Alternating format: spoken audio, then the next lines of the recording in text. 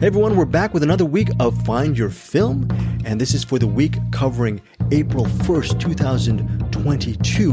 We just finished an episode of Cinematics, and yeah, this is what I wonder, Bruce Perky, do you know what number this Find Your Film episode is? Are you keeping track with how many episodes we're in at all? 109? I hate you, Bruce Perky. Yes, you're right.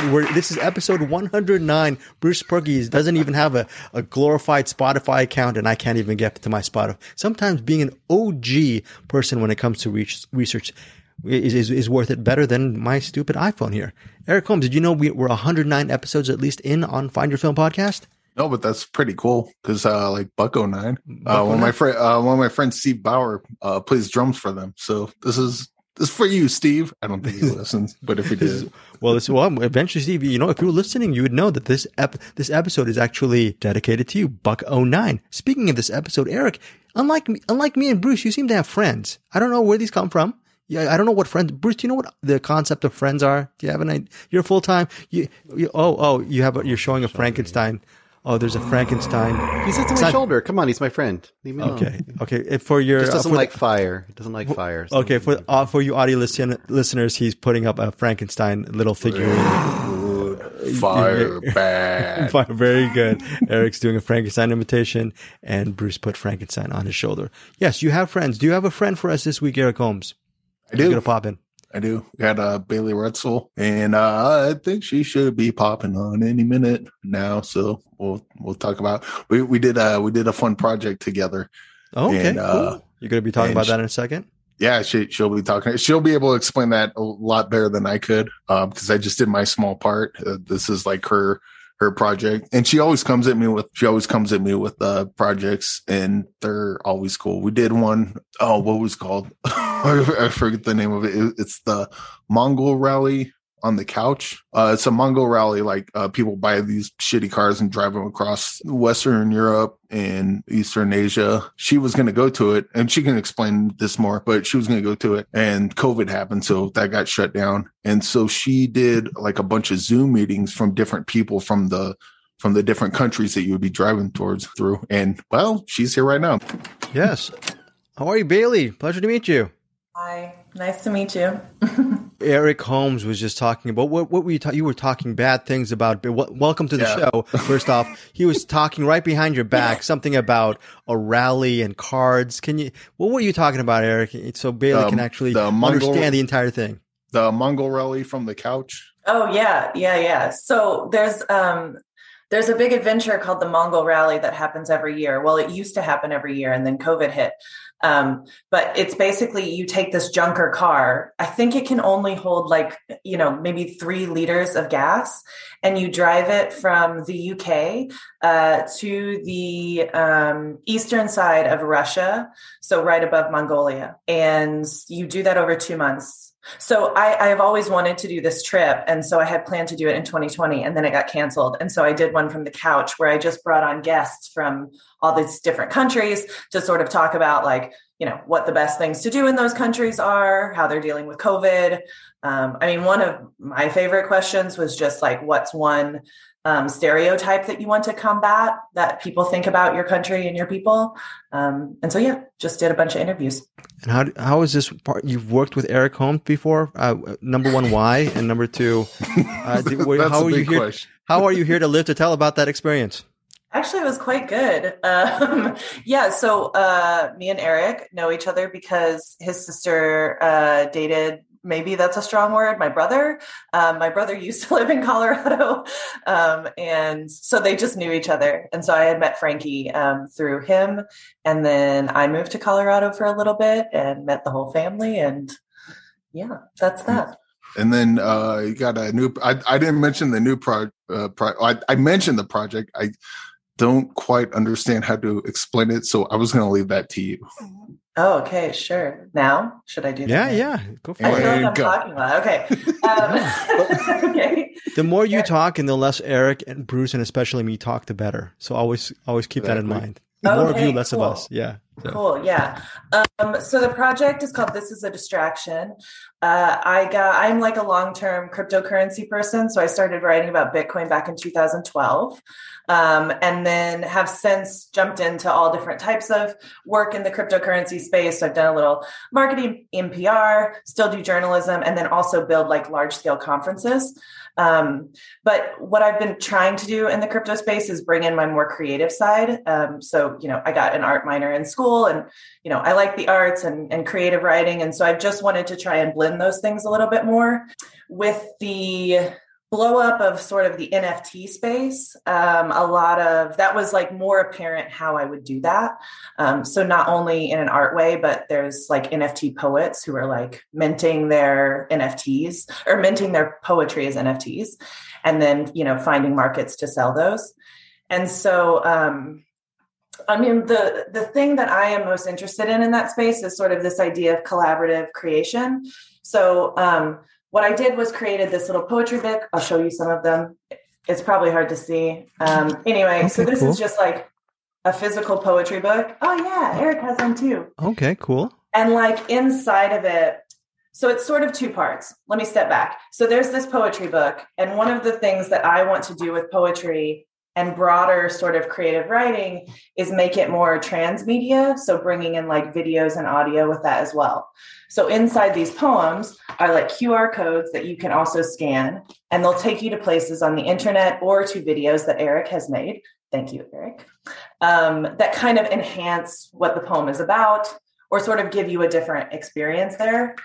And so, okay, that's the one part. And then the second part is I created a series of NFTs. They are just words. Some are different fonts, some are different colors. And then I airdrop them to people, and they could go to this website and plug in those words to make lines of poetry with the other people who had the NFT. Does that make sense? I feel like sometimes it doesn't, but I can try to explain it a little bit Bruce more. And Eric, how NFT refrigerator poetry kind of. Yeah, basically. That is basically everybody is telling me that, it reminds me of refrigerator poetry. And you realize if nothing else, right now as we speak, Greg is buying his way into this world. You know that right now. That's not true. Eric, I don't know if you knew this, Bailey. Eric Holmes and Bruce Perky are huge. I think the word is crypto enthusiasts, and Bruce has his own MetaMask with thousands and thousands of dollars of NFTs. I'm kidding. I was going to say, are you serious? Amazing. We should actually, I don't know what he's saying. It's like words to me. One of the reasons I'm so excited to have Bailey here, just beyond the fact I get to say hi to you again, is that Greg is actually the crypto enthusiast, and I know Bailey, you're really into it. So you two should just kind of. First of all, Bruce and I can bail for about an hour and a half, and you guys can just go off about it if you want. Yeah, Eric. With all apologies, Bailey, this is just a very bad move for Eric Holmes because I was so focused on talking about film, and now Bruce and Eric will have to be relegated to the next 2 hours. We're not going to actually. Listeners, for Find Your Film for this episode, you can now shut it off. We were going to review The Contractor, Gagarine, very interesting French film. You Won't Be Alone, and this movie called The Bubble. Nope. We're just going to talk about NFTs and crypto with Bailey for the rest of the episode. You okay with that, Bruce? Sure. Yeah, I'm fine with all that. All of the audience members are like, oh, fuck. Like, let's just tune out. Damn because it. The NFT in the crypto space is so annoying. Like, nobody wants to hear about it, really. Well, in all seriousness, though, I think what you're doing with your NFT is very interesting because a lot of people use NFTs as a way for monetization. So they want to actually mint their NFTs and they want to actually get paid in, like, say, ETH, right? And Ethereum, which, Bruce and Eric, Ethereum, to get paid in Ethereum via the NFT is like, basically you're making a lot of money potentially. But then there are other people, NFT artists like you, Bailey, who actually are using the platform to unite people regarding code. And can you just talk about that? When people think about NFTs as just a money grab, that's one end. But can you talk about what you're doing with NFTs, which I think is kind of trying to link people together, which is really cool. Yeah. Okay. How do I want to start that? So most of the NFTs that people hear about in the mainstream media, or that, you know, people who are not in the crypto space every day have heard about, is just like people buying pictures of monkeys. Bored Ape Yacht Club is a very popular NFT. It's what we call a PFP, which is just a profile picture. So it's like these basically from here up of these apes, and they have different traits. So sometimes they wear crowns, sometimes they're smoking, I think, you know, they have different colors and versions. And the things that people see mostly is that people are spending like millions of dollars on these, and there's only 10,000 of them. And so that tends to be this sort of like money grab and sort of confusion when normal people look at the NFT space. They're like, well, I don't think that's very interesting. Why would people pay millions of dollars for this? And that is really fair, honestly. I mean, you know, I don't want to knock Bored Ape Yacht Club. We can digress into that later. But yeah, so they just see sort of you're buying a JPEG. And maybe that JPEG has a little bit of value, but you're spending millions of dollars on it and people think it's ridiculous. And that is a fair critique. There's other things happening in the NFT space that are by far like more interesting, that are sort of about connecting to a wider audience. So one of the things that's interesting about poets jumping into NFTs is that poetry has never been particularly a particularly good job for, you know, wealth management or growing your wealth. You know, poets just don't get paid like that. And so today in the NFT space, you are seeing poets get paid because they're able to put their artwork in front of a new audience that's also primed with great amounts of capital because they've probably been in the crypto space for a while. And so I've like sort of seen other coins balloon. And so I think that's pretty interesting. I would never knock an artist for trying to get their stuff out there and like get paid for doing the things that they're doing.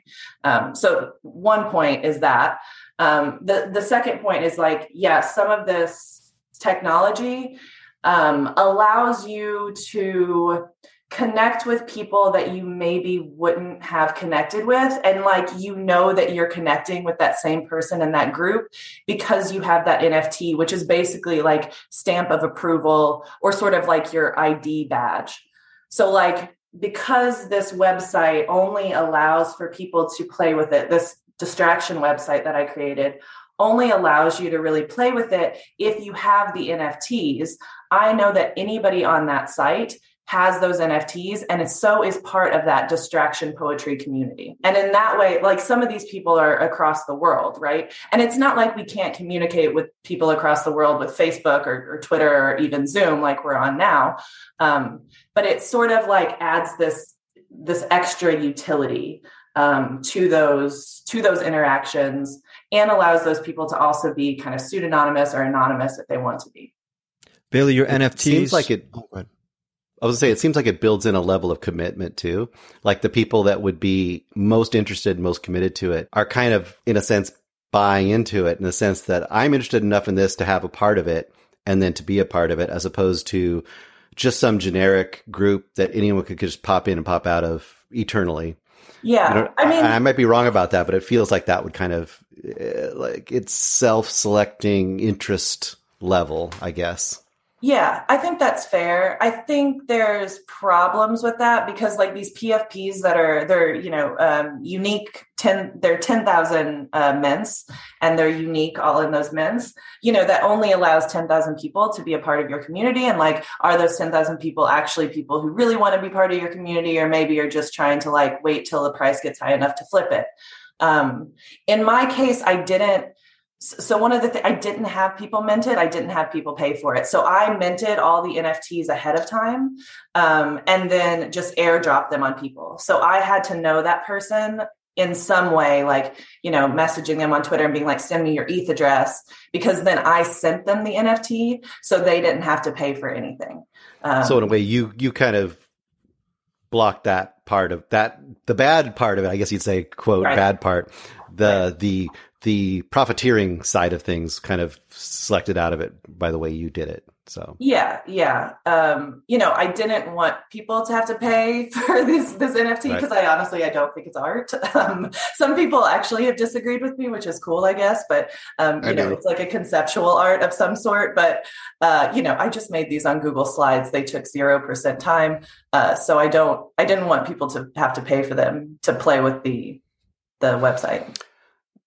Yeah, and we have to obviously talk about how people get involved in this as you're talking about it and how do they see your stuff. The last thing I'll mention is this reminds me just vaguely of the early years of the .com era when you had a bunch of stuff bubbling up to the front really quickly that wasn't really as value added. But then underneath it, you had a lot of people with vision that saw the possibilities out there and started to do interesting things. And slowly those things became the valuable, not valuable in monetary terms. I mean, valuable in creative and expanding the art form. Yeah, terms. Totally. So I think you're playing more in that space because talk about spaces. Yeah. You're playing more in that space than the other space, Yeah, would 100% agree. I think, also there's an openness to maybe like weirder or very tech forward artwork in that space.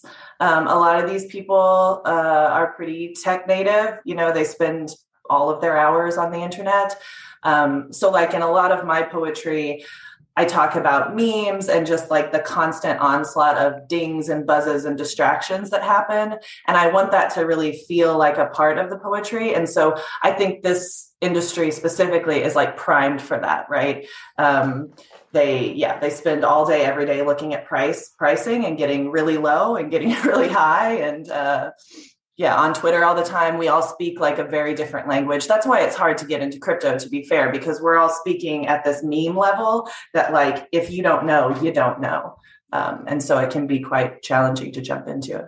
So Bailey, where can people find your stuff? What's your site and whatnot? And also, how far are you going to take this creatively in the NFT space? Is this a space that you're not just dabbling in? You're going to be really highly invested within the next few years? Is this something you're really passionate about?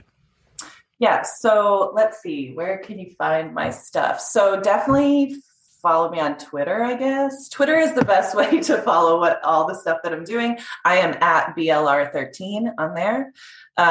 It also has the website linked to my Twitter, which is probably easiest because, I am not a developer. And so I hired a developer to help me build this for whatever reason, which I will not be able to explain succinctly.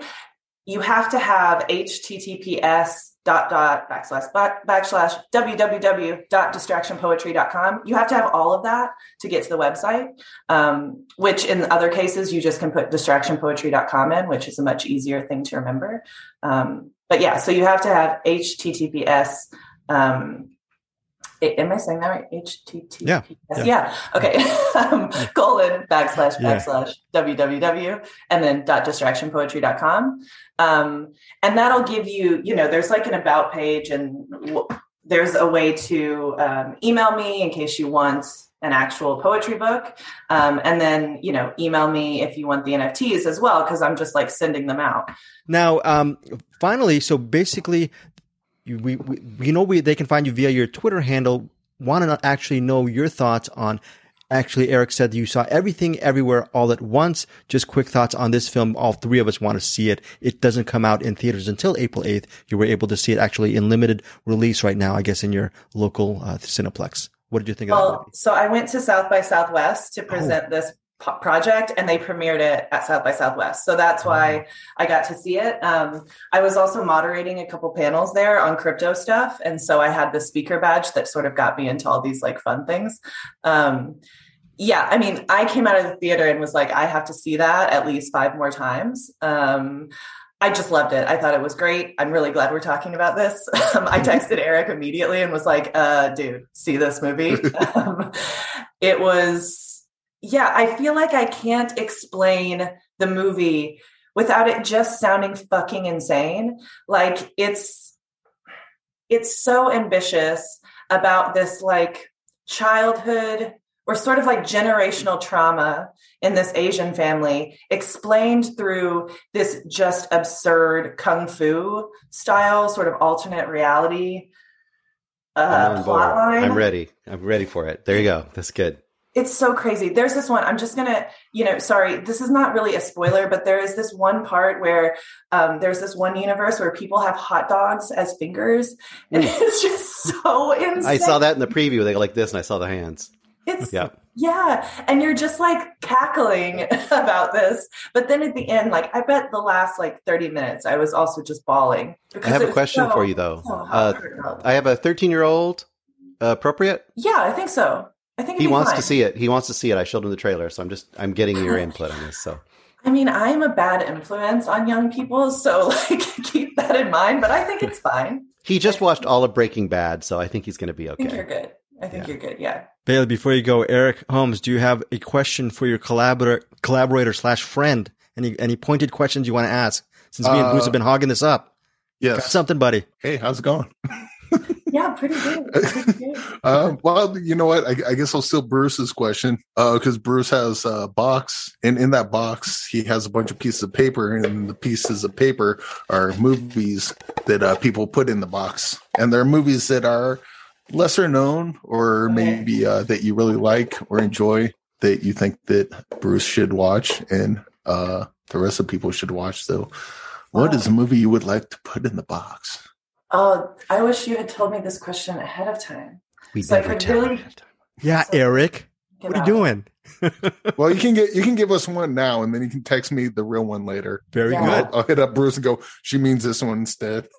Well, I just saw on Instagram, I was doing like a doom scroll on Instagram earlier. Sorry, please don't hate me. I hate myself for doing that. But I saw this part of The Pirate, like a 1948 maybe movie or something. I don't know. Anyway, where this guy, he like takes the cigarette from this woman, sticks it in his mouth, like swallows it, kisses her, it flips it back out and blows it in her face.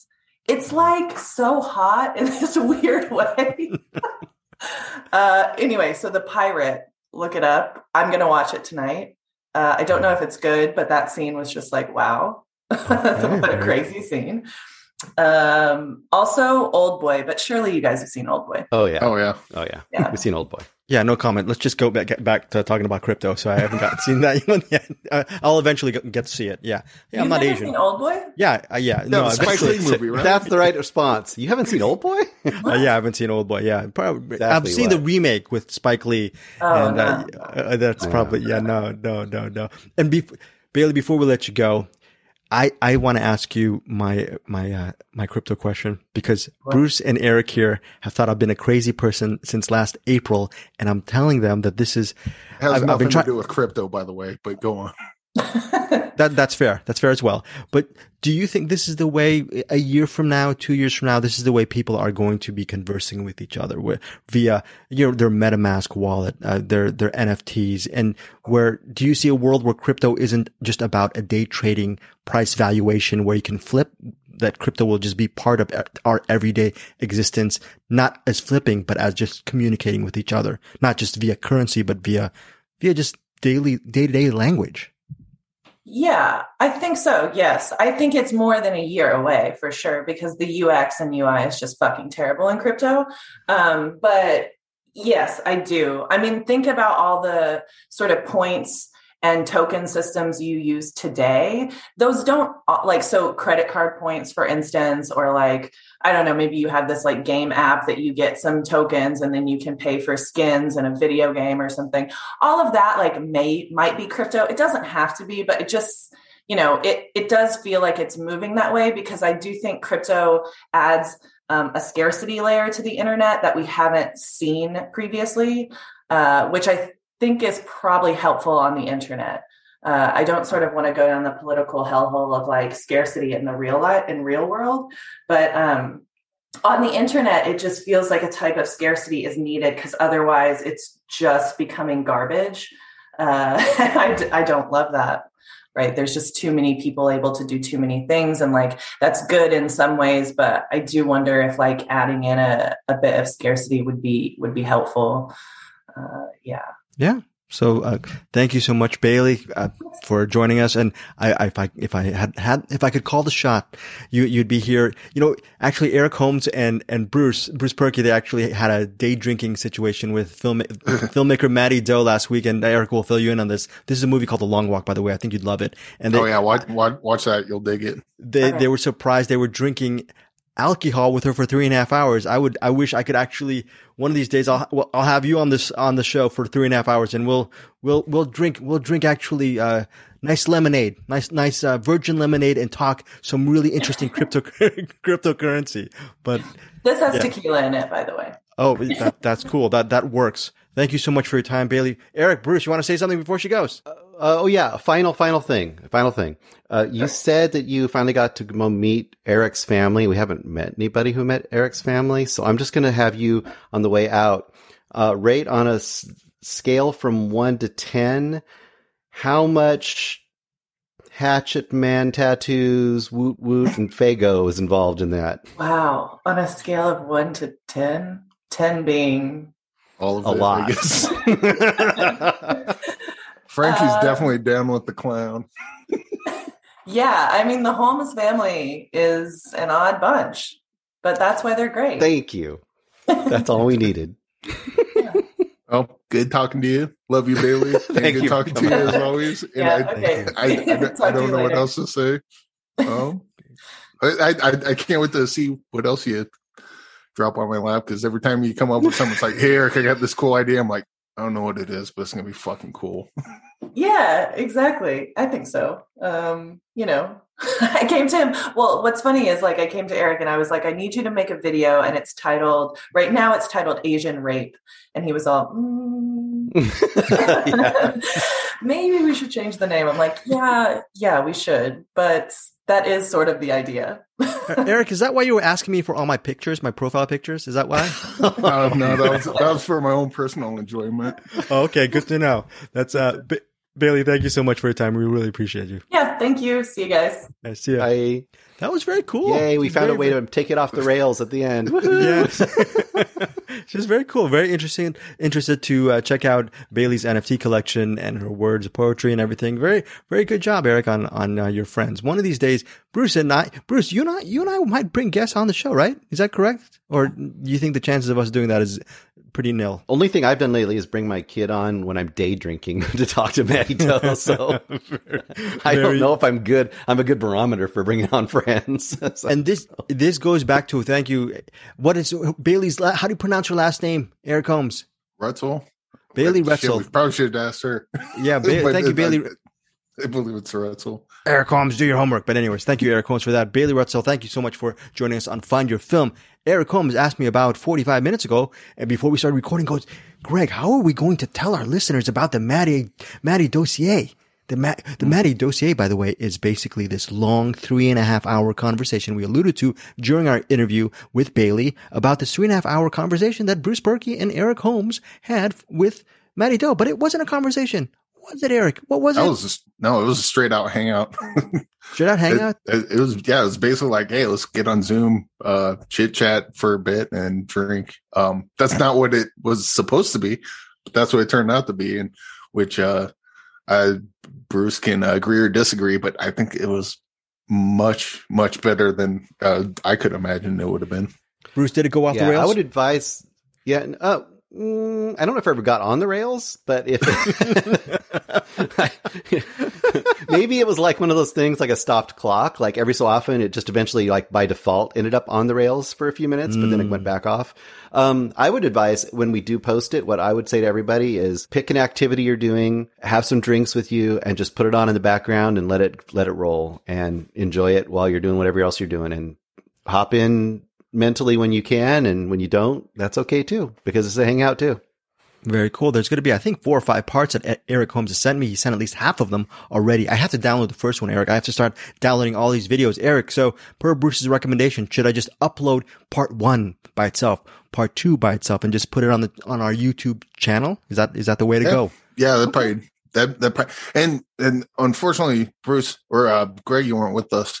So maybe give a little intro to them, so at least they get to hear your voice. Because Oh, okay. You were sorely missed. That was the one thing missing that would have made it perfect. Yes. Oh, that was very kind. Bruce, did you tell Eric Holmes to say those kind words? Did you prep him for that? I did. I wrote a script. He's looking at it. Oh, very good. It's Dear Greg, I wish that you were in the he. The way Eric Holmes is reading that Google Doc is very awkward because he's trying to read lines from a script. We're going to talk about bad writing in some of our features this week on Find Your Film. Let's get to some of these movies. First of all, let's get to the big sexy one. Supposedly, we have Chris Pine. We have Ben Foster in this movie called The Contractor. They were previously seen in, I believe, in that 2016 film, Hell and High Water, a film that all of us loved. Eric and Bruce, yes, correct? This is Hell and High Water, classic. Yes, very, very, very good movie. If you haven't seen it, stop listening to this podcast and go find it. Go find it. Go watch it immediately. Hell and High Water, I believe, directed and written by Taylor Sheridan. Okay, so now The Contractor is different. Yes. Yes, Eric. Yes, sir. I'm sorry. Written by Taylor Sheridan, is directed by, I can't remember the name of the director. Different guy, though. Thank you, Eric. Yes, it is. I forgot who it's directed by. I'm going to look it up right now during our review of The Contractor. Yes, but written by Taylor Sheridan. I believe, like, during that year, he actually directed, or a year later, I was confusing it with Wind River, but there's someone else who did direct Hell and High Water. My bad. Good job, Eric Holmes, on that. Now, who's a better soldier, you or my dad? Careful. Come on, let's go. Did you actually see my dad's wife? Yes. We looked after each other. Kind of like brothers. Yeah, kind of like brothers. James, they're cleaning house. You're leaving the Army with an honorable discharge, but you're losing your pension and health care. We gave them our minds, our bodies, and our spirit. And they chewed us up and spit us out. I just want to check in with y'all on your past due payment. Message deleted. What you did in uniform? Sledgehammer shit. Our thing, scalpel work. We operate a deep black OGA offshoot with direct presidential authority. Bank some decent cash, put a down payment on the house. It's not dangerous. Now I know you're lying. Baby, I need to take care of my family. So what do you say, you down for the cause? Yeah. Salim Mohammed Mohsen studied pathogenic influenza viruses in humans. We all know what one motivated radical can do. So let's cowboy up, get it done, and get home to our families. You don't understand what you're doing. I'm trying to save lives. This is only about money. What do we do, Mike? I've got an extraction team, Brown BMW X1. Comply. I'll do that when you confirm who you're working for. You work for me. You gotta trust me. I am trying to help you. Oh, we're working for the president Or corporation. Get in the car!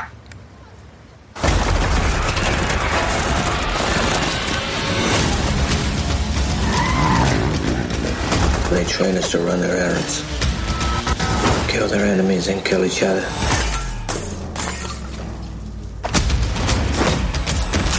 It's easy to kill, but it's much harder to survive. Need to get back home. Home's a memory. He's gonna come after you with everything he's got.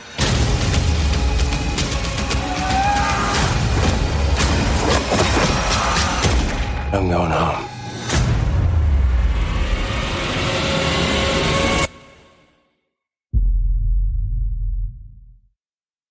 we're going to The Contractor. Chris Pine plays a former, I believe, Army. Bruce, is it an Army Ranger? Is Army? He's an Army man, I guess. I believe.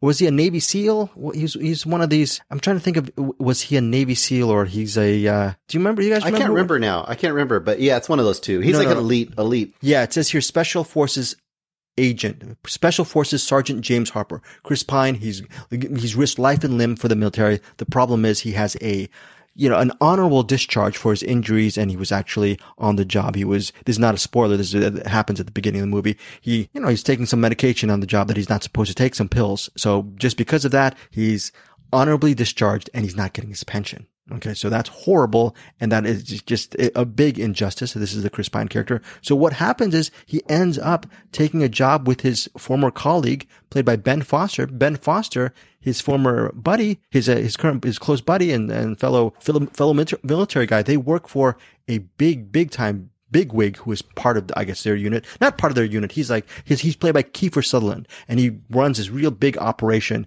and he pays a lot of mercenaries and former military men, and we're assuming women, a lot of money to do jobs that are not under the purview of the government, but supposedly these are sort of black ops operations. That's the premise behind The Contractor. Eric Holmes, your view of this movie that is directed by Tariq Saleh.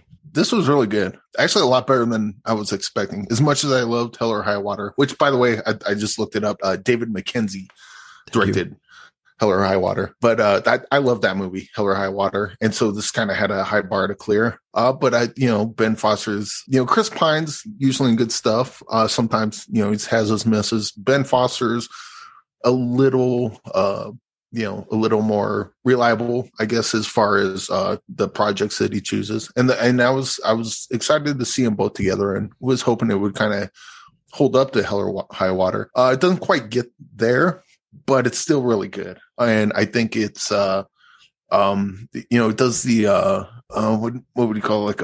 like a thriller, almost a thriller action movie, but it's got that, much like Hell or High Water, it's got that little extra zhuzh to it, I guess. It's about like black ops people doing black ops stuff, but it has a little more commentary to it than that. Not a lot, not particularly deep, but enough that you get some movies like this where you can watch it for the thrills, and then there's a little extra commentary if you're into digging into that. Yeah, this was a pretty good action movie thriller. Kiefer Sutherland was really good in this. He's not in it a lot, but it was actually one of those deals where I saw his name come up in the credits. I'm like, oh, cool, Kiefer Sutherland's in it. Then his character shows up, and I'm watching his character. Oh, I like this guy. Oh wait, that's Kiefer Sutherland. That's one of the many benefits of having bad brains like I do. But this was kind of a welcome surprise. And again, it doesn't quite get the Hell or High Water marks, but I really enjoyed it, and I think it'd make a great double feature with that. Some of the extra sauce that Eric Holmes was mentioning is the family drama behind The Contractor. Let's mention Jillian Jacobs from Community. She plays Chris Pine's wife in this movie. They have a son. They're trying to make ends meet. So they're actually in debt, behind on their bill payments. Bruce Perky, your thoughts on The Contractor? I'm really similar to Eric on this. I think it's a pretty solid action movie that is a little better than it has to be. I think that if you go in there just for the kind of the special ops, kind of action stuff, it's good on that front. But I also was kind of surprised by certain aspects of it. For example, I thought at first this might be kind of just a generically patriotic kind of movie, but it isn't really. It actually plays around a little bit with the idea of how a lot of these military people kind of sacrifice a lot and then get kind of just thrown away. And that's kind of an underpinning of the story, is kind of, it leads to what he's doing as a contractor, and it also underpins sort of the whole story. And I also would compare it a little to the Bourne movies a little bit, because I think it has kind of that dynamic, how the Bourne movies, there's a lot of him being kind of everyone's after him, and he's kind of has to find his way out of the predicament. And there's some elements of that in this movie too that I thought was pretty good. I don't think it quite wraps up enough. Interestingly enough, I think it kind of wraps up a little bit generic to me. This is weirdly, I don't usually say this, but weirdly, I could see this being more effective as a miniseries than a full movie, because I think you could actually, they create such a great groundwork with his character. I think you could actually draw it out and get more meat from this. But as it stands, this is a good little action movie that actually is, better than it needs to be.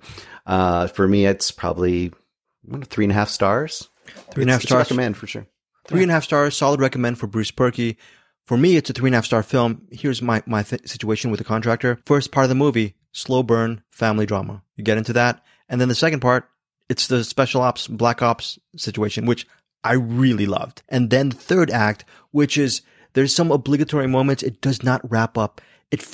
I wanted a little bit more of not just action explosion, just more of a memorable ending. It just sort of whimpers its way to I would say, not a very memorable ending. That's my only little complaint regarding the Contractor. But Chris Pine, Ben Foster should have been in this movie a little bit more too as well. But By the way, there's Eddie Marsan. He plays I don't want to mention what character he plays. He pops up somewhere in the middle of the movie, and his character intermingles with Chris Pine's character, and they have a nice little subplot for about 10, 15 minutes, which I thought was really good as well. So there's some really good moments, strong moments in The Contractor. Again, 3.5 stars is not a complaining 3.5 stars. It's a solid 3.5 star rating for me. Eric Holmes, your thoughts on The Contractor as far as the rating goes? Yeah, I'm with you guys right there. 3.5. Yeah, it's not like a 3.5 that sucks. It's like a really solid 3.5. Like you're gonna, I think a lot of people will watch this and enjoy it. Yes, a lot of things to enjoy with The Contractor in theaters, on digital, and on demand April 1st. Okay, via Paramount. Thank you, Paramount, for the links for us to see it in the comfort of our own home.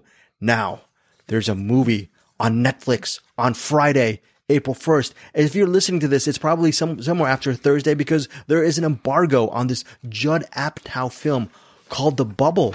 The Bubble is in reference to the bubble that all of us as humanity have been in for the last over 2 years. And actually, The Bubble deals with, thank you guys, I'm looking at my Google Doc. Eric is actually filling in his ratings for The Contractor. Thank you for doing yeoman's work for bringing Bailey in and actually putting the ratings on the Google Doc. Very good, Eric Holmes. Keep on doing it. Bruce, you should be doing a better job. All you do is day drink with Matty Doe for 3.5 hours. Oh, and Bruce is actually doing it right now. Thank you, Bruce, for that. Now, again, when you're thinking Judd Apatow, directed by Judd Apatow, and it has, and then Bruce would just put "kiss my ASS." I'm not a very good. I love watching that sausage get made.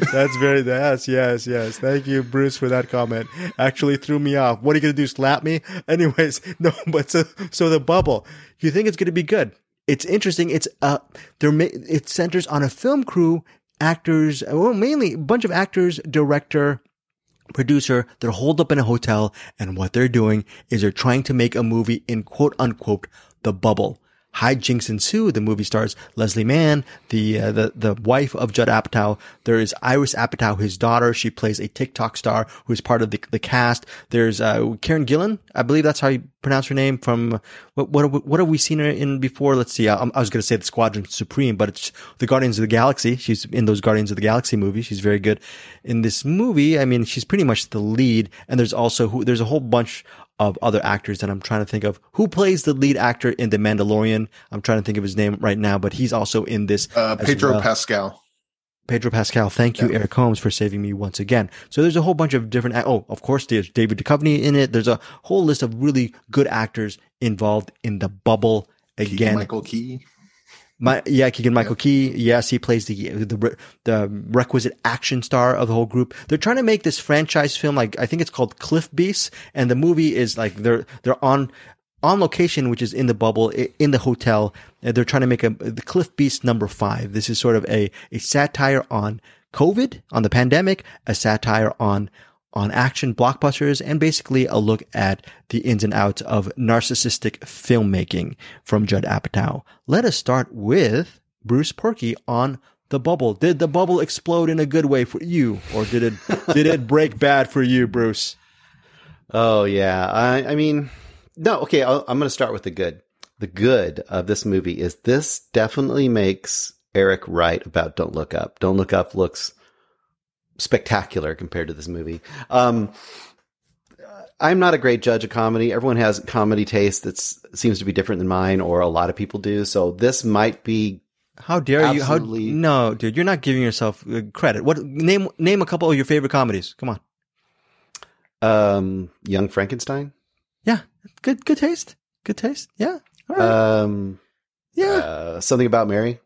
Yeah, great comedies. You have good taste. Abby Normal. All right. Anyway, this movie is embarrassingly, awfully, terribly, terrible comedy, in my opinion. I was thinking about this movie and why it was so. I don't want to use the word cringe, but this is like if you have a kid and they're telling their parent, "Dad, stop. This is cringe." This is what this movie is to me. This movie is a dad of Iris Apatow trying to be cool in his kids' generation's eyes. That's what it feels like. This whole movie feels like that to me. And it's no surprise that there's a bunch of TikTok crap in here that seems really tired. This whole movie seems tired. It seems about a year and a half too late as far as what the subject matter is. It doesn't seem timely at all. It's embarrassing. It was terrible. I don't even know what to say about this. The jokes just don't land. Did you laugh at all? At all in this movie? No? Do you remember chuckling? I might have laughed when one character's hand got blown off. I might have laughed for a second there. Maybe. This is, to me, and I haven't seen everything Judd Apatow has done, this is by far his worst movie, in my opinion. Like, light years worse than anything else I've ever seen by him. Do you think this movie will get that type of reaction, The Bubble? Because it just, you're saying you were not giving yourself credit by saying that, you don't know about your taste in comedy, but do you think this is going to land with people? Some people maybe. Like, if you like the Netflix version of Adam Sandler, you might like this. Maybe. Okay. That's probably around the level it hits. So. All right. So that's Bruce's review of The Bubble. The Bubble. How does it work for you, Eric? Same way with Bruce? Well, one of the things I think Judd Apatow does best is mix comedy with drama. In my opinion, Bruce. No, I mean, there's no drama here, is what I was saying. But I agree. The funny people, the Last King of Staten Island, that 40-Year-Old Virgin doesn't have a lot of drama in it, but 40-Year-Old Virgin is funny. This is trying to be a satire on Hollywood, and I don't think that and I can't put my finger on why. I don't think Judd Apatow is as good as satire as Adam McKay is. And I'm not sure, but I think it's because Adam McKay doesn't give a fuck. Even as far as his own ideology goes, he's willing to pick on that. I don't know that Judd Apatow is that open. And so a lot of the stuff, like a lot of the problems I have with this are the same problems you guys had, the same problems that you guys saw in Don't Look Up. But that I didn't see those didn't agree with those problems. But as I'm watching this, I'm thinking, oh, this is what it was like watching Don't Look Up for you guys. So it kind of had that same thing. That said, there's a couple funny parts. Pedro Pascal's character, I loved him. I just want to party with him. But that's not that's a character in the movie. That's not the entire movie. The stuff that the movie that they're making, because they're basically making a movie, and it's a not a mockumentary, but it's almost like a biopic of behind the scenes of a movie that never got made. It's a cool idea. A friend of mine in one of my writers groups wrote a much better script using that exact same idea that he's been working on for over a year. So as soon as I watch this, I hit him up and go, dude, you're going to have to watch Bubble when it comes out. I think Netflix owes you money. That's not assuming that Judd Apatow didn't somehow get that script and rip him off. That's not the movie's fault. This didn't quite work. There's some stuff that did, but overall, I don't know. I don't know. There was too, and I really don't want to blame the movie for this, but there's too much personal stuff on my end going in that right away just turned me off on the movie. And yeah, I just think that Judd Apatow is going to, try to do some satire. I think he needs to be a little more honest, I suppose, and be willing to pick on his own ideology as much as he picks on other people's. And I'll just add one other thing to that. I was just thinking about this as you were talking about it, about the satire thing. Because to me, one of the things that kept hitting me was that it felt out of touch with its own subject matter. A perfect example would be this, like you have a movie within a movie. So that's your opportunity to either parody or comment on a certain movie. Well, but it doesn't do that very well. Like it doesn't even do that very well, right? If you're going to make this fake movie within a movie, which is kind of, I guess, supposed to be Jurassic Park. Right. But it doesn't even do that in a way that is telling or really making fun of that actual genre. It's almost like it doesn't know the genre that it's making fun of. So that'd be a microcosm of, I think, what's the problem with the whole movie is that to do satire right, what Eric is saying, like with Don't Look Up, the satire, it made sense. And either you didn't like the tone or you didn't like kind of the approach, but you at least understood what it was satirizing and how it was satirizing it. This doesn't even feel like it knows what it's satirizing exactly, you know? I mean, I guess it's satirizing people in Hollywood for being just saying that they're full of themselves and completely pieces of shit, which is... But that's such a little thing to do. Yeah. It's so... I wonder... just to be a little fair to this movie and not shit on it, I wonder how this movie would play for people in that space. Like Judd Apatow's friends who also make movies. Like, what's Adam McKay gonna think watching this movie? Like maybe they pick up on little details that just we don't get because we're not in that space in so much that obviously we review movies, but we're not going to on sets or anything like that. I wonder if there's people that work in that space. Maybe this is a movie for them. That plays better for them. I don't know. Yeah, this movie had just a million jokes. Every single second there was a joke, whether it's slapstick or just a funny, trying to be a funny line. Maybe the story's like really inside baseball. There's a sequence where someone tells another person, I really want to live in Beverly Hills. And that person says, well, I actually live in Sherman Oaks.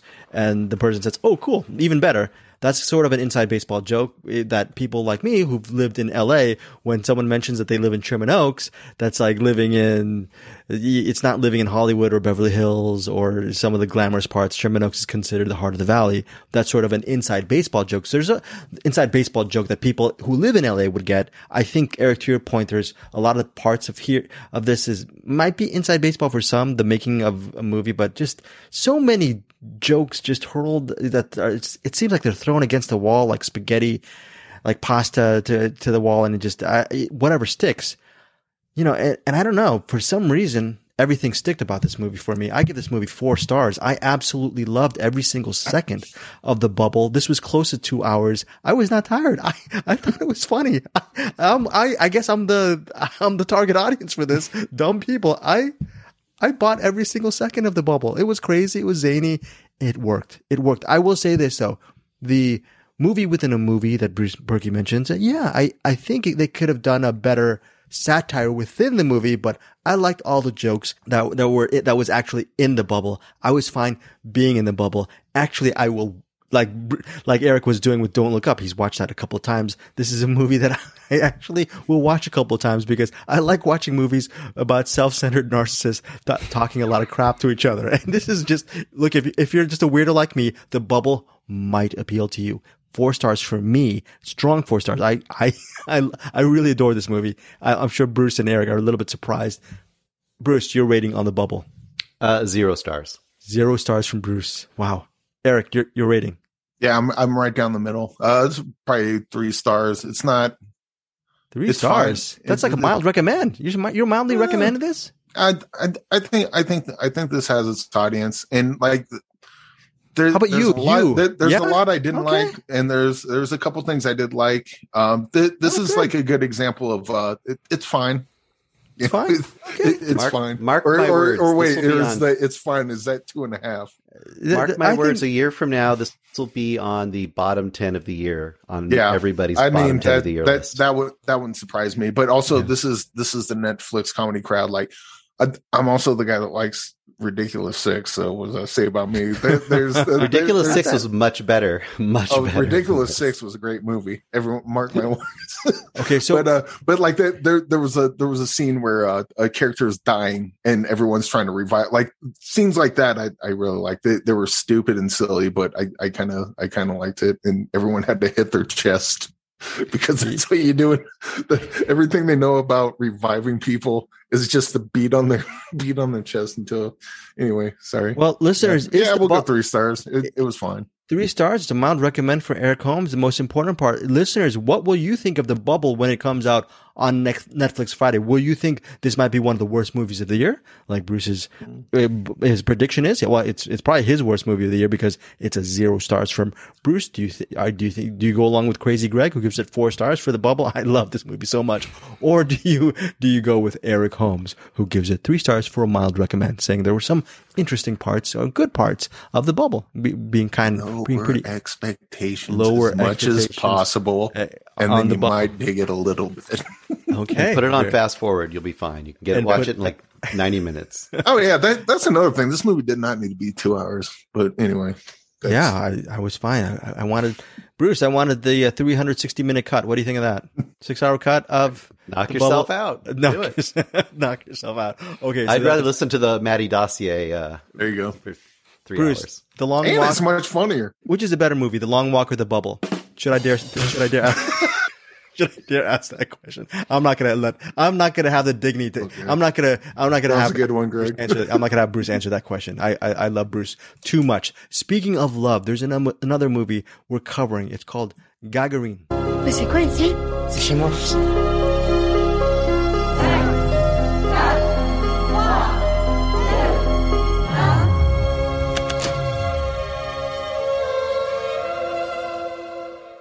Gagarine. Yeah. What are we going to say about Gagarine? It's, Bruce, it's set on a real project in France, I'm assuming. And these projects, and what happens is one of the youths, he's really determined. It's a housing project. They're going to demolish it.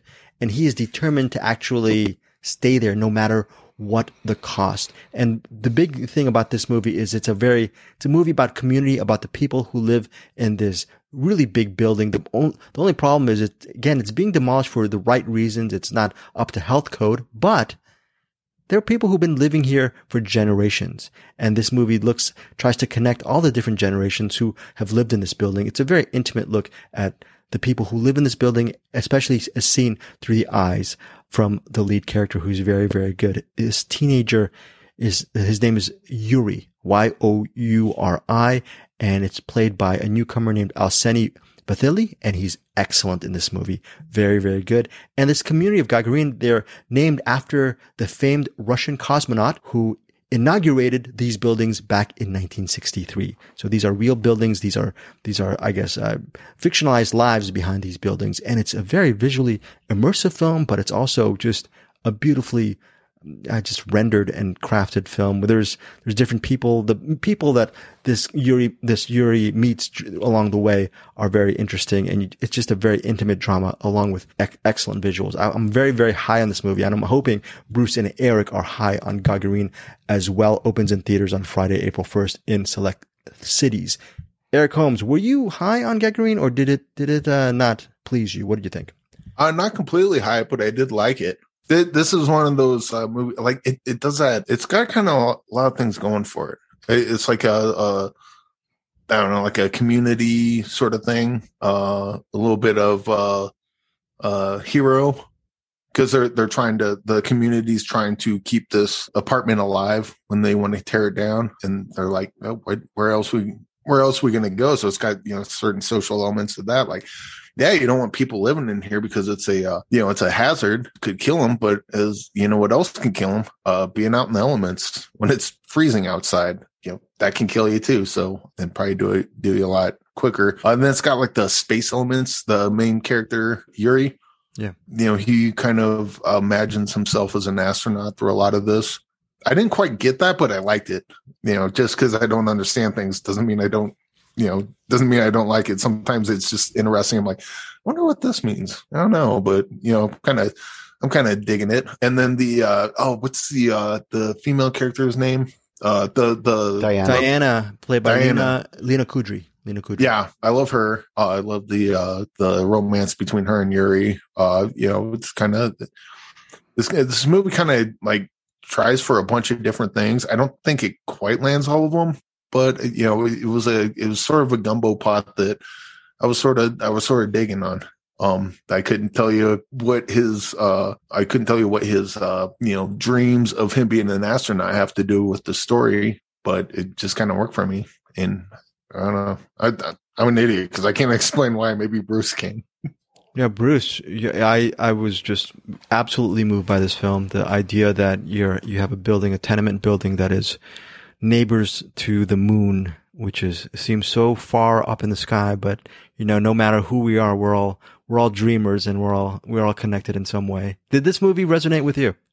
It did. I really liked it quite a bit. I think that one thing we're not quite capturing about this, and I don't think this is really a spoilable movie per se, is that the first half is much more this community thing we're talking about, and Yuri is doing all these things, like he's trying to salvage electrical parts and things and basically get the building up to code so it can be saved and they will be allowed to live there. But the second half of this movie, we didn't mention Denis Lavant is in this too. From Yes. Holy Motors. Oh yeah. Yeah. Good And catch. more importantly, the lovers on the bridge, because I feel like this filmmaker probably loved the lovers on the bridge, because there's this whole thing about people on the outskirts of society, or that are on the verge of the outskirts of society, that are attached to a dilapidated physical landmark in France. And there's also this element of kind of magic, of making that space almost magical, almost have more to it than just brick and mortar. And I think the second half of this movie, when it becomes a little more isolated and a little more personal, and it sticks more with Yuri and Diana mostly, and another character, which took a turn that I was very surprised by. There's that third person they meet up with that you think is going to be an antagonist and doesn't end up being an antagonist. And I really liked how that played out too. But in the production design and the way it plays out, I think it becomes truly beautiful and magical in some of the scenes. There's a sequence where Diana, takes Yuri up a construction crane that is beautiful. Am I giving away something? No. No, I'm saying as soon as she put his blindfold on as he's climbing up, I'm like, nope. Stop. Oh, it's just a note for you. But I mean, that scene. You're right. It was a great scene. It's just I put myself in that position. I'm like, I'm not climbing that thing blindfolded. You're crazy. And I think that there are scenes that they don't quite reach it. They get really close to the fireworks scene in The Lovers on the Bridge. That kind of mystical, magical, but actual setting. This is a real place. There's some shots towards the end of this. There's a shot with. You're constantly seeing him tinker with things, and sometimes you're not knowing what he's doing.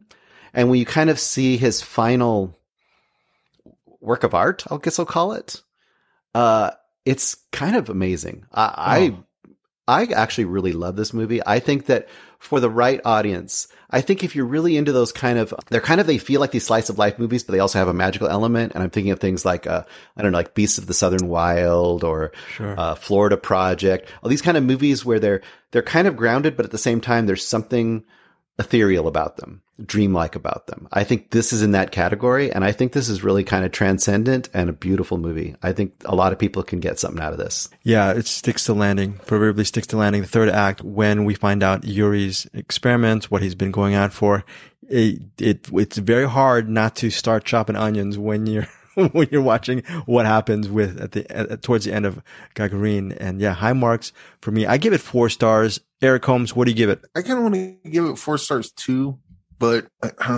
you know what? Go 3.5. Yeah, I kind of want to give it 3.5, and that's not to say it's going to stay there, because I think this is like one of the, because everything Bruce said I agree with, and we'll do the 3.5 with room to grow, I guess, because I think I'm at 3.5 now. I could watch this a couple more times and I could get up to as high as 4.5. It's certainly a movie worth checking out, but I'm not quite on its level yet, but I think I will get there. No, that's 3.5 is at least a solid recommend from Eric Holmes. I give it 4 stars. Again, like Eric, I have room to grow with this. This is like a 4 to 4.5. I'm giving it a 4 right now. Bruce, what do you give it? I'm 5 stars. 5 stars for Bruce. The last half of this movie really caught me.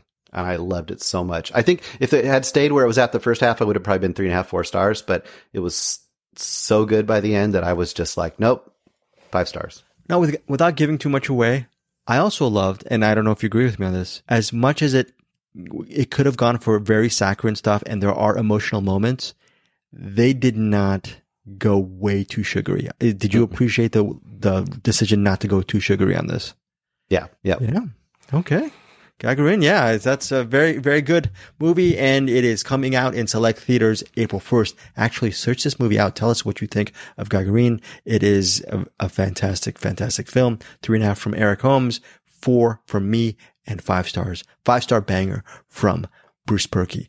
You know what? We might be getting 5 stars coming up very, very soon, or 4.5. Who knows what we're going to get? I forget what I gave this movie, but there's a movie called You Won't Be Alone. It stars one of our favorite actors, Noomi Rapace, and she's in this movie that is very hard to actually explain. You know what? I'm just going to put this person on the spot. Eric Holmes, what is You Won't Be Alone about? Can you explain it to us? So I just watched this movie this weekend, and I've been greasing up the t-shirt cannon to blast out a 5-star review on this ever since. I love this movie so much. What can you say about this? So it's about a woman is giving birth to a little girl, and then a witch comes in, and the witch says, that this movie's not narratively sound. This plays like a poem. The entire movie does. If you watch Tree of Life, how that's edited, where it's like it's edited in moments, and there's not much dialogue. In fact, there's not much dialogue in this at all. A lot of it's voiceover, and even the voiceover is really poetic. So it gives you kind of a taste of what it is, suggests things more than actually. It's certainly not a typical narrative. But anyway, the witch is to, if I understand correctly, is to take the little girl when she's 16, and then apparently she becomes a witch too. But what happens is that when the girl turns 16, she starts overtaking other bodies. And then we start following her in that body for a while, and then hops to another body, and then starts following that. So I took that to mean that this witch wants to experience what it's like to be human. And you would think, oh, well, you'll just possess a body of a human, but that's not good enough. It wants to get the full experience of a human. Now, if you take over my body, you don't get the full experience of being a human. You get my experience from being a human. You hop over to Greg's body, you're still not going to get the full experience. You'll have my experience. You're not going to get any experience of being a human if you go into my body. You'll get Greg's experience. And then hop over Eric, to versus you'll get.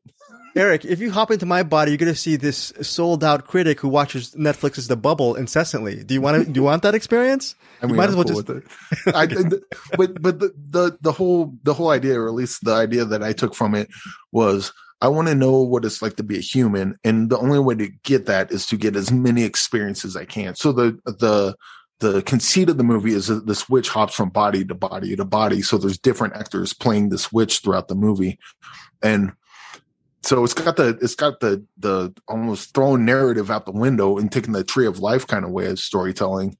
And it has almost I guess kind of existential kind of feeling that I got from a Ghost Story. And I don't think it was quite as strong as a Ghost Story, because Ghost Story just floored me when I first saw it. But this had kind of a similar effect on me, where it was just it suggested a lot of things, and it just kind of played as a poem. And where Gagarine did similar things, but I just kind of wasn't on the wavelength. This one I absolutely was. And I think this is one of those movies that if you two are on its wavelength, it's going to pay in dividends, because this might be one of the best movies I saw this year so far. And we've seen some great ones. And I love this movie. Not going to be for everyone. We say that a lot, but this movie, if it is for you, this is gonna change your life, I think.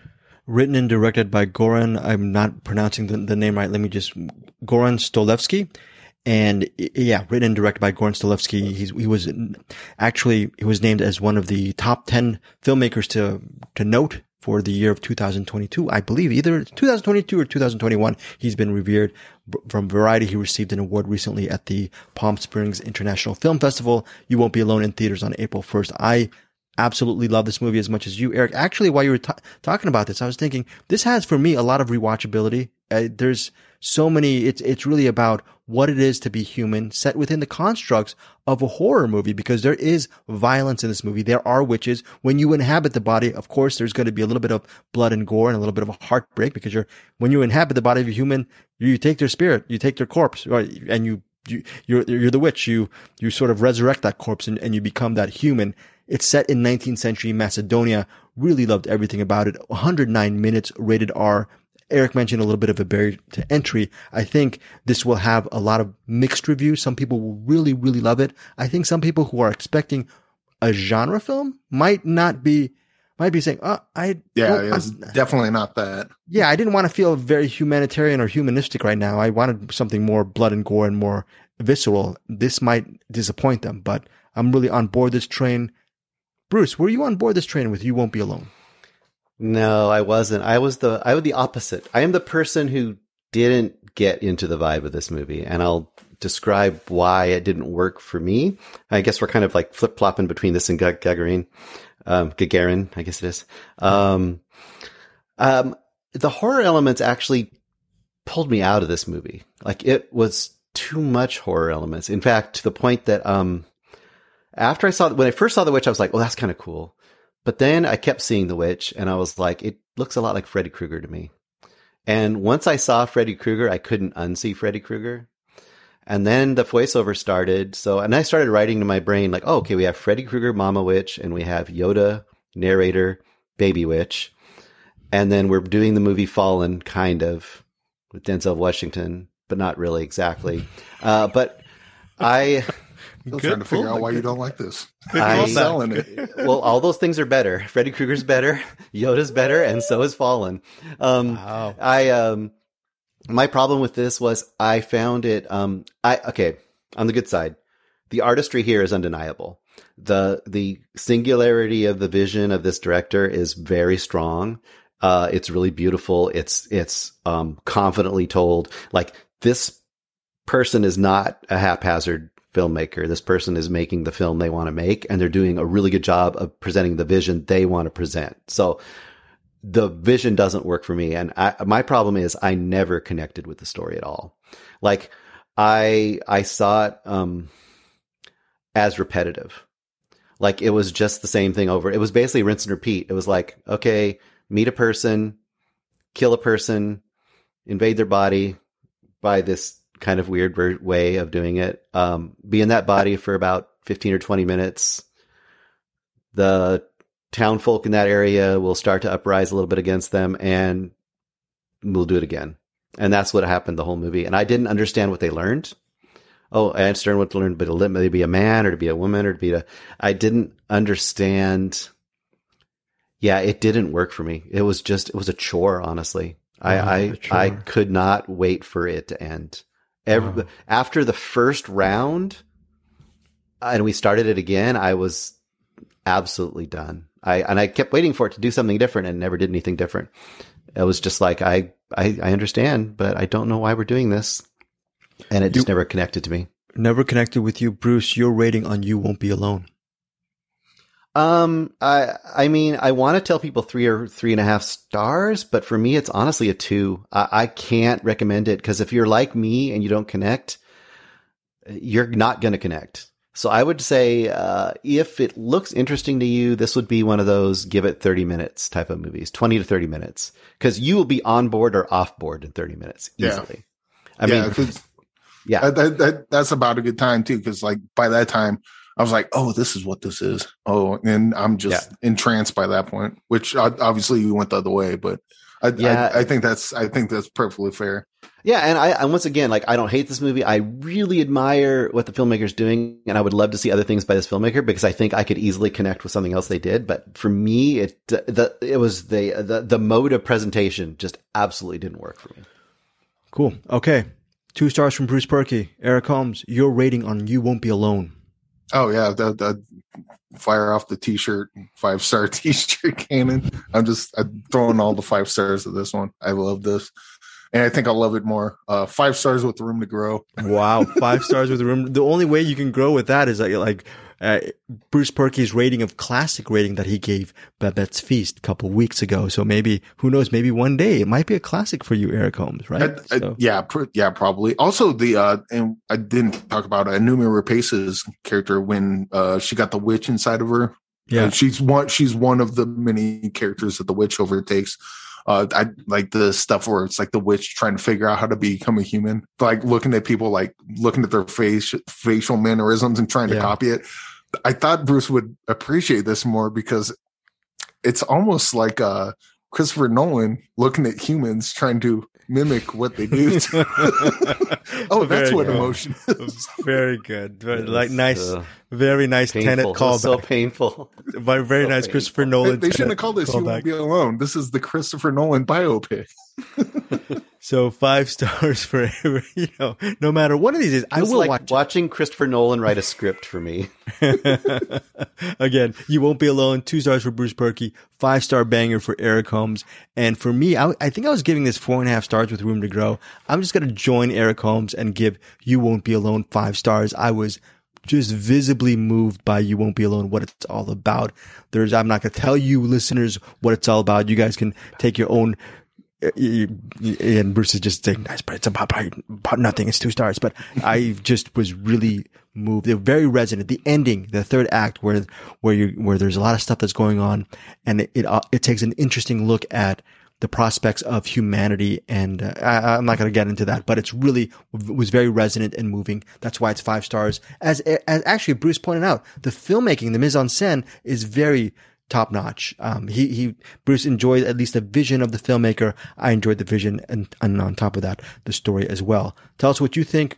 Maybe you agree with me and Eric on the 5-star banger on this, or maybe you are on Bruce Perky's train with 2 stars for You Won't Be Alone in theaters. Again, in theaters, April 1st. That is all of our featured reviews for this week. We are now doing the Dean Koontz Wallet Watch, and I'm going to check out of this one because I'm going to let Eric. This was Eric Holmes' choice for this month. I believe I think April is it my turn, Bruce, for April? Or is it your turn, Bruce? I think it's my turn, right? I think it's your turn next. Yeah. Okay, I believe it's my turn. I got to think of a movie for us to watch. Eric Holmes chose this movie called Skull Head Face. Why, Eric? Did you choose it? Why? Oh yeah, that's a very question. Why, Eric? It's because I was thinking it's like David Brockie passed away 70 years ago last week, and we were talking about stunt rock, and this kind of felt like in that area where it's just kind of a strange anomaly, a product of its time, and extremely offensive. And I forgot exactly how offensive it was until I watched it again. Well, first of all, Jello Biafra shows up and he's in the head of the there's no way to even describe this movie. How do you describe Skull Head Face? It's kind of like a big corporation. I can do it for you. Big corporation trying to use Sleazy P. Martini to sell a guar. But I think the reason you watch this is that it's just guar being offensive and gross, and they cut it in with the commercials every once in a while. The I don't even know if I can say the word, but the LJ commercial was particularly right. Something. The sperm and slide was the one thing I did remember from when I saw it long ago, and that was every bit as hilarious as I remember it to be. Yeah. This is a movie that's going to offend a lot of people, probably even more today than it did when it came out. Yes. And it's a thing, but it's a crazy movie.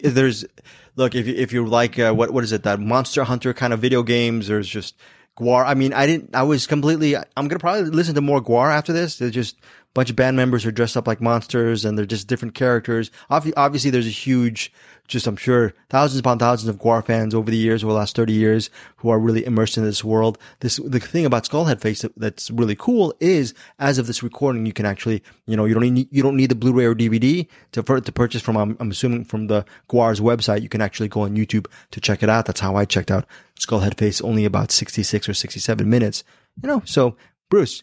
Yes, Eric. Oh, we'll wait till after Bruce. Let me ask you after Bruce is done.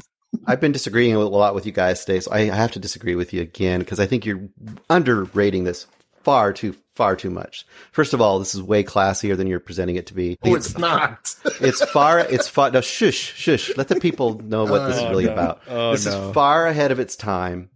It's a very delicate presentation of the conflict between man and the corporate entities. There's a romance in here for the ages.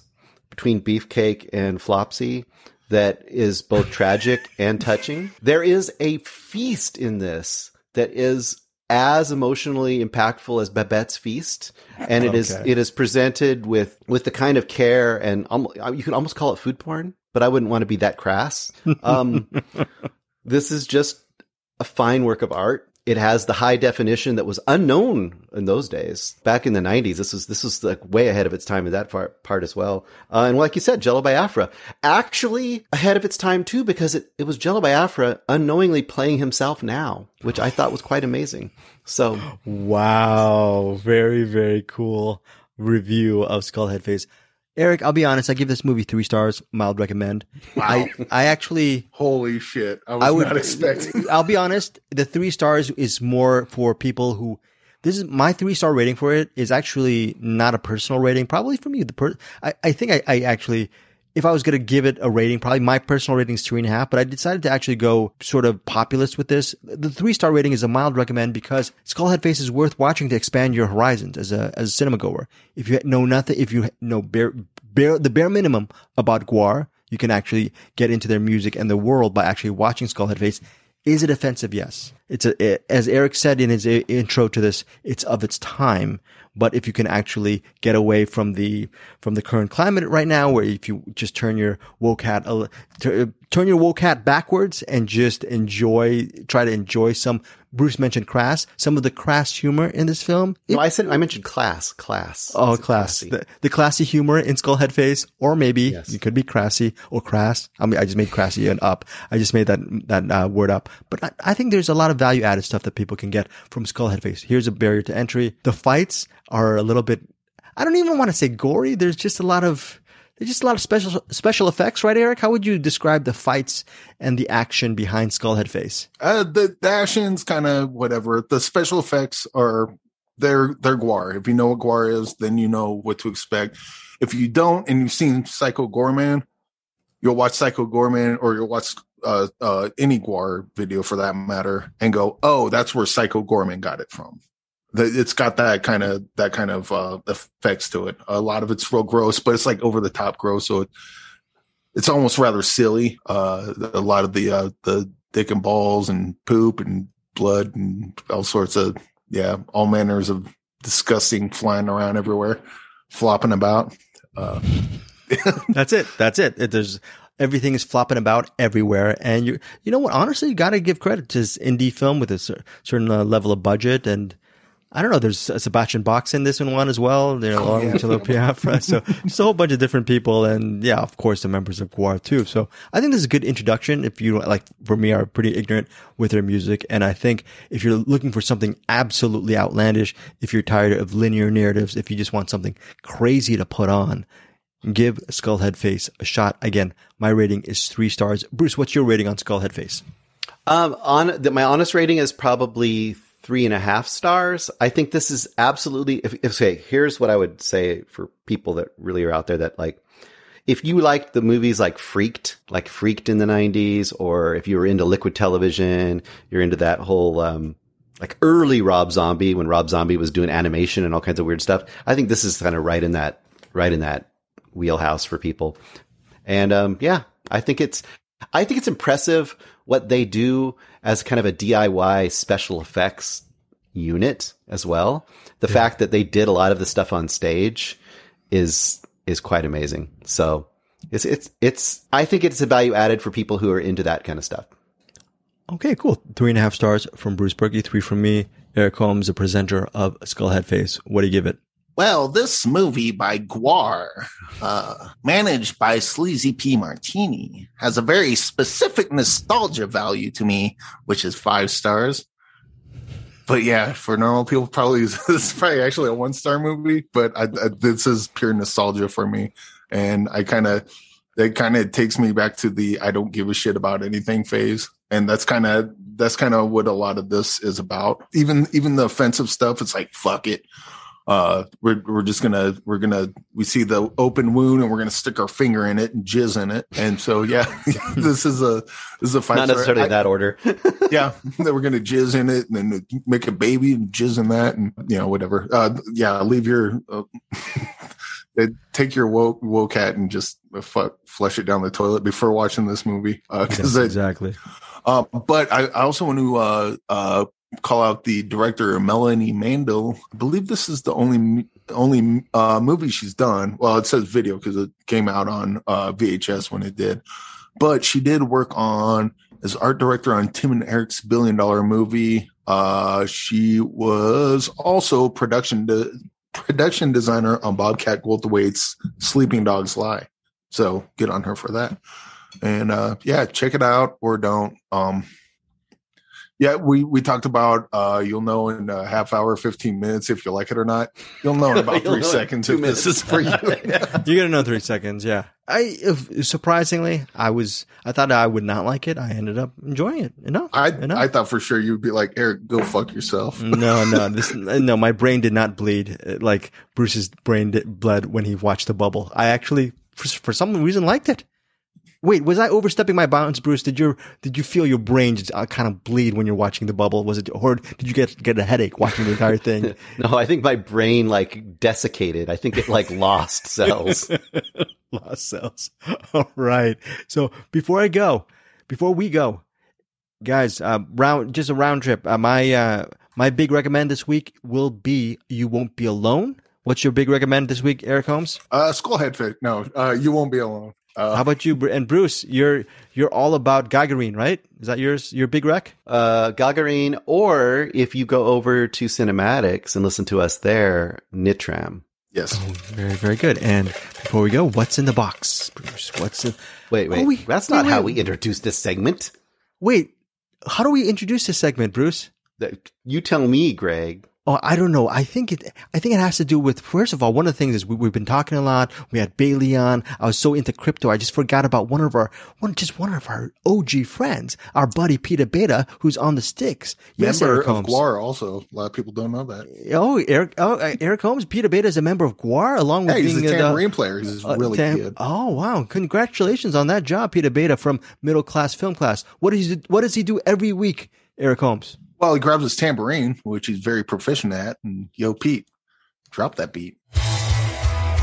Who's in the box?